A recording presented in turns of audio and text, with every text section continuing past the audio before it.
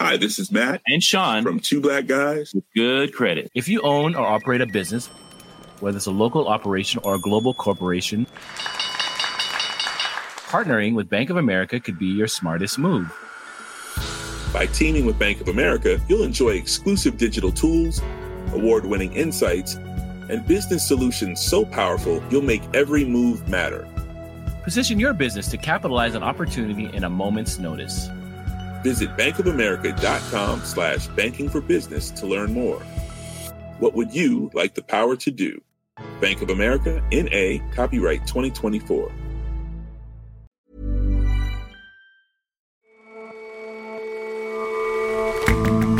Hello and welcome to The Intelligence on Economist Radio. I'm your host, Jason Palmer. Every weekday, we provide a fresh perspective on the events shaping your world.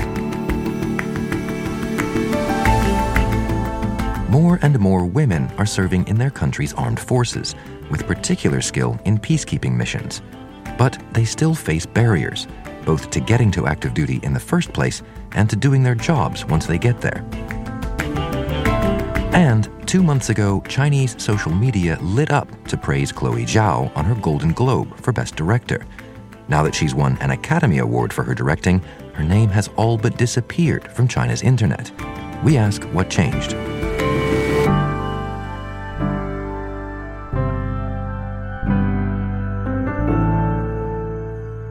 First up, though.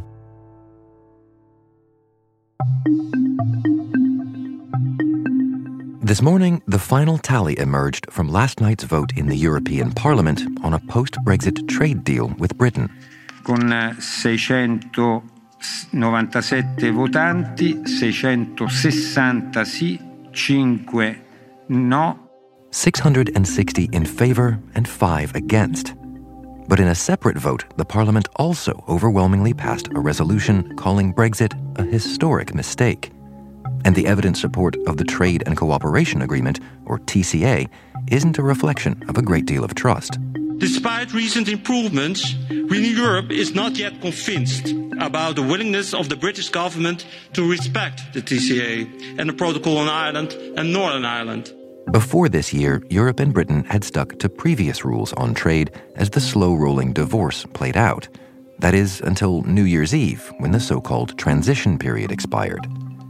The TCA was struck at the 11th hour to patch a looming hole in the law on how Britain and Europe could continue to trade goods. But it was only to last until this week at the latest. Last night's vote may have made it more permanent, but the comments of European Commission President Ursula von der Leyen make clear that the battles are probably not over. This agreement comes with real teeth, with a binding dispute settlement mechanism and the possibility for unilateral remedial measures where necessary. And all this is just about cross-border trade. The finer points on all kinds of standards are still to be hammered out. The Trade and Cooperation Agreement covers mainly goods trade on which there will be no tariffs. But apart from that, it's a pretty thin deal. John Peet is The Economist's Brexit editor. It doesn't stop non-tariff barriers. There are quite extensive non-tariff barriers to trade between the UK and the EU. It doesn't cover services, or hardly cover services, which accounts for 3/4 of the UK economy. It doesn't have any arrangements for future cooperation on foreign and security policy. And it doesn't really cover things like data rules. It doesn't really cover much on cooperation over veterinary standards and other regulations. So there's quite a lot missing from a really comprehensive free trade deal. And so what reservations did the European Parliament have about signing this update to the deal? Well, this deal was done at the last minute. It was done, in fact, on Christmas Eve and came provisionally into force on January the 1st. So that didn't leave much time for anybody to examine what is a 1,200-page document, and the European Parliament wanted to take more time. But there was also, I think, throughout this process, an atmosphere of some mistrust of the UK, a feeling that the Boris Johnson government wouldn't necessarily stick to all the promises it made in the deal, and indeed there has been legal action about the provisions in relation to Northern Ireland. So the European Parliament wanted to take their time because they wanted to be sure that there wouldn't be sort of squabbles, legal difficulties about the implementation of this deal, and that's why they've taken until now to ratify it. So Northern Ireland is still a sticking point for these negotiations? Well, Northern Ireland was always going to be one of the most difficult problems in the relationship between the UK and the EU after Brexit, because it's the only place where there is a land border between the UK and the European Union on the island of Ireland. And that was a problem for the Theresa May government. They didn't know how to deal with Northern Ireland. When Boris Johnson took over, his answer to the problem of Northern Ireland was to leave Northern Ireland inside the EU's customs union and single market, while taking the rest of the country out of the single market and the customs union. The problem with doing that, of course, is it requires a border of some kind with customs checks between Great Britain and Northern Ireland in the Irish Sea. Boris Johnson has always been reluctant to acknowledge that there will be a border in the Irish Sea. And now that we've got one, and it's causing a lot of political tension inside Northern Ireland, he still seems reluctant to acknowledge that the full panoply of controls that are normal for goods moving into the single market of the European Union. And because of that reluctance, he has unilaterally extended grace periods for some of the food products that move between Great Britain and Northern Ireland. And the EU considers that to be illegal. It's against the rules for one side to take unilateral action to change the terms of what's called the Northern Ireland Protocol. And so there's quite a lot of argument between the two sides over what happens to Northern Ireland. And there's a lot of political tension in Northern Ireland over the terms of the protocol. But what do all of these tensions look like on the ground? How is this affecting the people who are trying to do this trade? Well, a lot of businesses are finding, unexpected barriers that they didn't really anticipate when a new trade deal came into force to their exports to the EU, and indeed the other way around. From EU businesses are finding the same thing. It's a particular problem for small businesses that have become dependent on quite complicated patterns of trade and supply chains that have included a lot of stuff moving across borders, sometimes several times, and each time having to go through some kind of controls, checks on what are called rules of origin, which have added hugely to costs. If you're a big company, I think most of the big companies are adapting and finding different ways of trading around Europe. If you're a very small company, it can be so expensive that actually you lose business and the business just goes somewhere else. And in that sense, Brexit is clearly inflicting a cost to the UK economy and also to some European Union producers. That's what happens when you introduce trade and other barriers in a completely free trade market. And another sticking point this whole time has been on fisheries. Is that still a concern? Well, fisheries was an awkward problem all the way through the negotiations, because one of the reasons the UK decided to leave the EU was to take back control of its fishing waters. But of course, UK fishermen also export a lot of fish to the European Union. So some kind of deal had to be struck between the two sides. And what has happened is it's preserved some of the fishing rights of European Union vessels in British waters, which has upset British fishermen. But there are still problems about the export of particularly shellfish from the UK to the EU. But as you say, the deal doesn't cover things like financial services or data standards or what have you. I mean, are we getting any closer to an all-singing, all-dancing deal to move into an indefinite future? I think there are going to be, particularly now that the deal has been fully ratified, I think there are going to be continuing negotiations over a lot of different things, financial services, data, possibly veterinary standards and so on. We're going to see a raft of committees set up, including ministerial committees, that will handle this relationship between two very close trading partners. Whether they will succeed in actually adding new bits to the agreement, like a recognition of financial services equivalence, it's called, which would mean that financial services could be exported more easily out of London to the European Union. I think a lot of that depends on whether there's a feeling of trust between the two sides, that both sides are willing to stick to the rules and observe all the sort of commitments that they may enter into. And I think that is going to take quite a long time, because right now the mood between Britain and the EU is one of some acrimony, some tension over particularly Northern Ireland, but also the two sides are sort of just not being terribly nice about each other, which I think makes the negotiation process much more complicated. John, thank you very much for joining us. Thank you.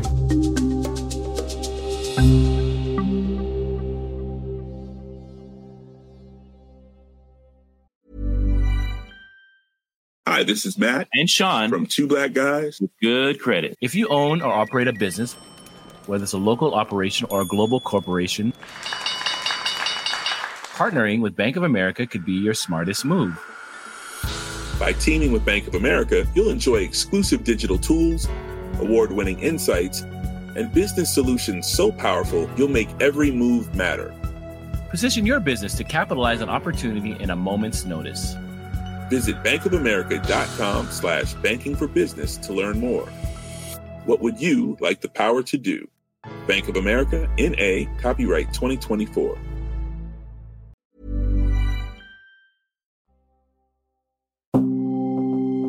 I can honestly say that for the first 10 years of my military career, I didn't want anyone to notice that I was a woman. I just wanted to fit in and to be one of the blokes, I suppose. Rachel Grimes served 3 tours of Northern Ireland as an army officer. Her colleagues in the Royal Ulster Constabulary, the region's former police force, noticed something when she joined patrols. One of the RUC policemen said to me, when you're at the checkpoint, your soldiers behave differently and the locals are also more willing to talk to you. I did realise that actually, although I wanted to be one of the lads, there might be benefits to being a woman in the military. Years later, working for the United Nations forces in the Democratic Republic of Congo, Lieutenant Colonel Grimes found her ability to communicate, particularly with women, made a crucial contribution to operations.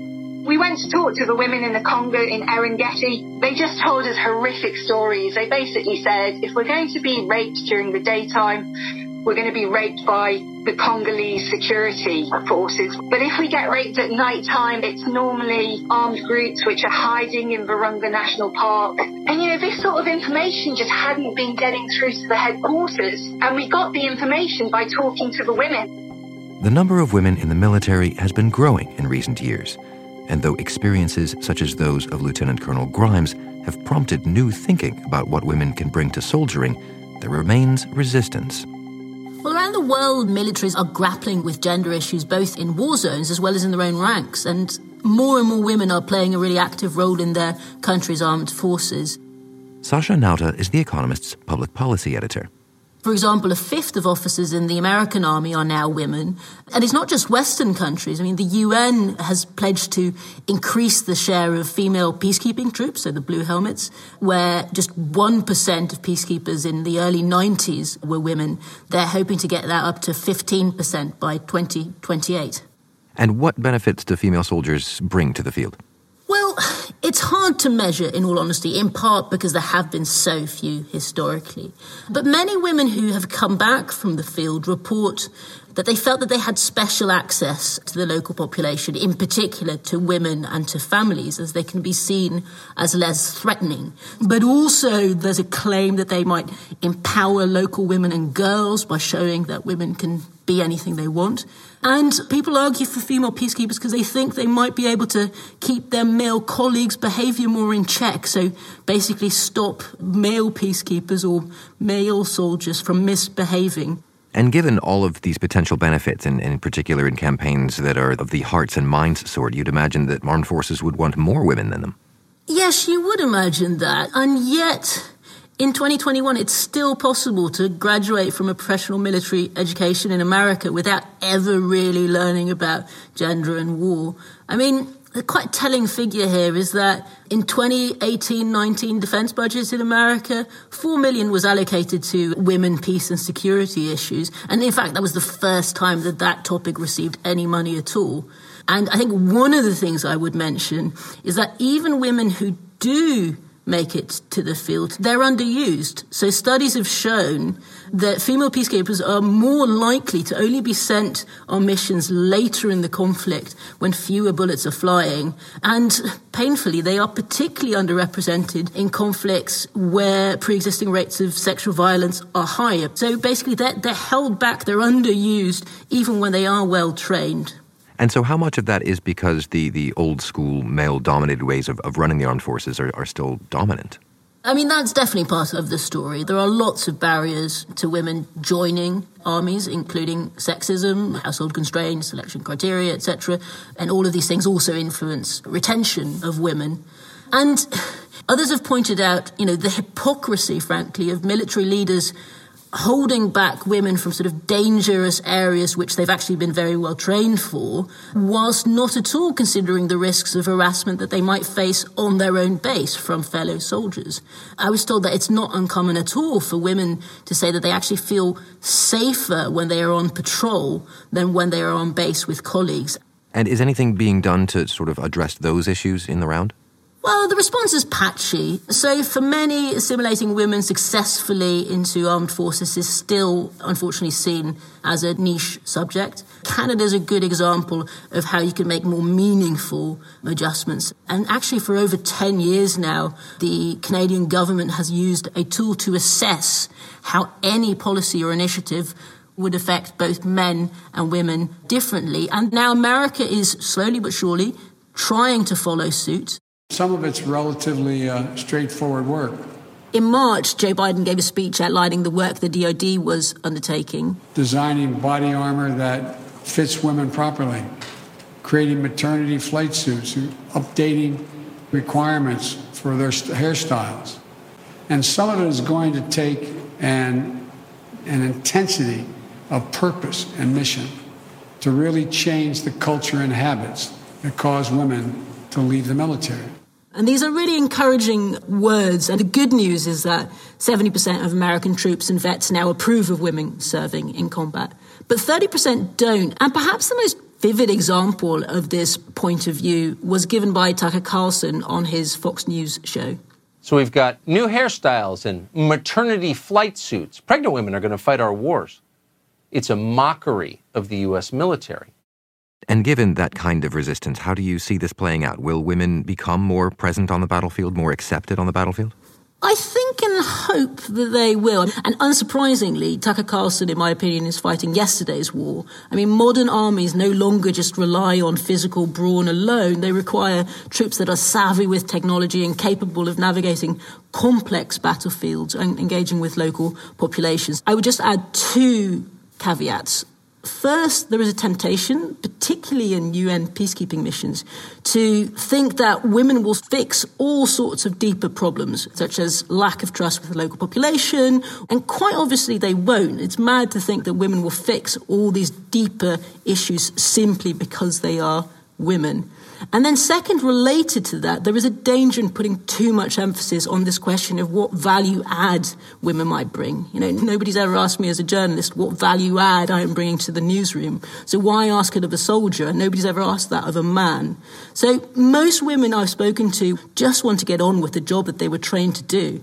And the best thing commanders and armies can do is remove the barriers that currently stand in their way. Sasha, thanks very much for joining us. Thanks, Jason.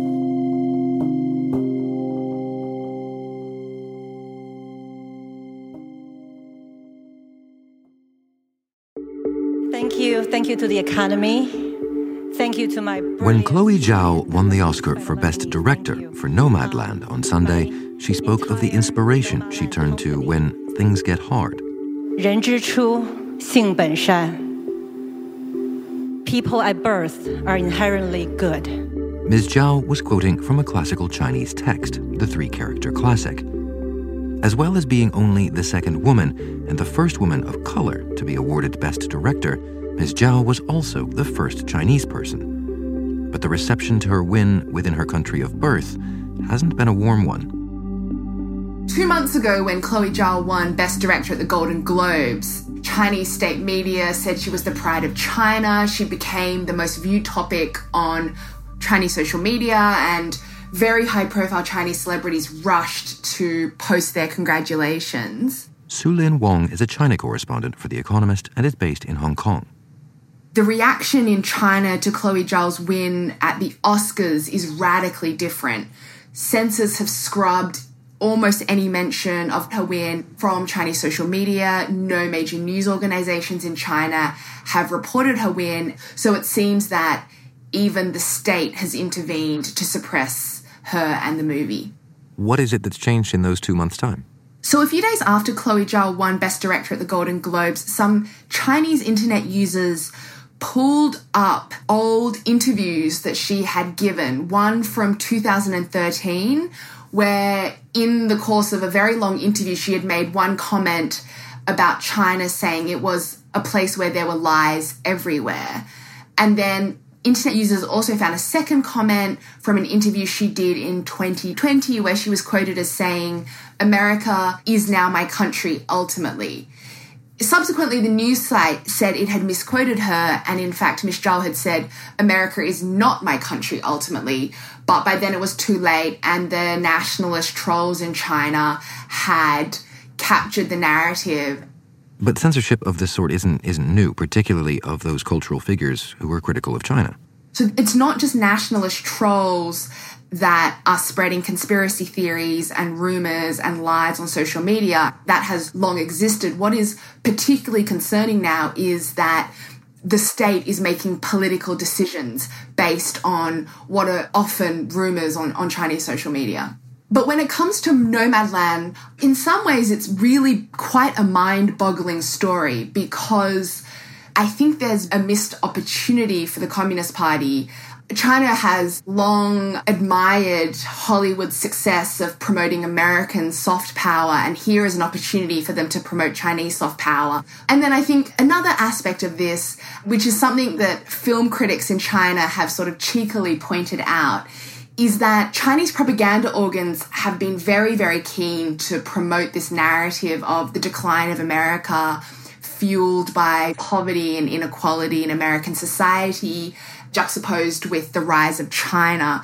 And in some ways, Nomadland is a very sensitive portrayal of seasonal workers on the margins of American society that could in fact feed into this popular narrative. So where does all of this leave Ms. Zhao then? So Nomadland was scheduled to be released in Chinese cinemas on April 23rd, but there haven't been any screenings yet. And there's a sense right now that it doesn't seem like we're going to see the film released anytime soon. That having been said, there may be room for redemption. The Global Times, which is a nationalistic Chinese tabloid, published an English language commentary on Monday, praising Ms. Zhao for her warmness towards her Chinese roots. And what is quite interesting about Ms. Zhao is that her next film, which is due to be released, is a Marvel superhero movie called Eternals. Film experts I speak to say one of the reasons that Hollywood executives chose Ms. Zhao was because of her background, and they were hoping that that would help with promoting the film within China, which has now overtaken America to become the largest box office market in the world. But I think when that decision was made, no one could have anticipated the twisted plotline that would unfold. And so now Ms. Zhao might appear to be a liability to these Hollywood studios. Sue Lin, thanks very much for joining us. Thanks very much, Jason.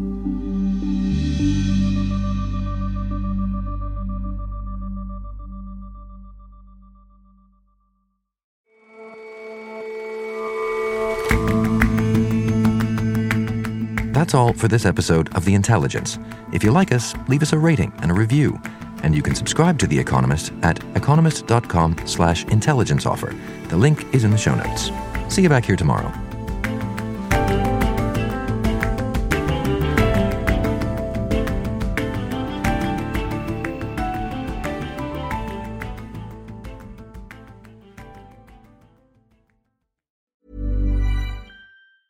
Hi, this is Matt and Sean from Two Black Guys with Good Credit. If you own or operate a business, whether it's a local operation or a global corporation, partnering with Bank of America could be your smartest move. By teaming with Bank of America, you'll enjoy exclusive digital tools, award-winning insights, and business solutions so powerful you'll make every move matter. Position your business to capitalize on opportunity in a moment's notice. Visit bankofamerica.com/banking for business to learn more. What would you like the power to do? Bank of America, N.A., copyright 2024.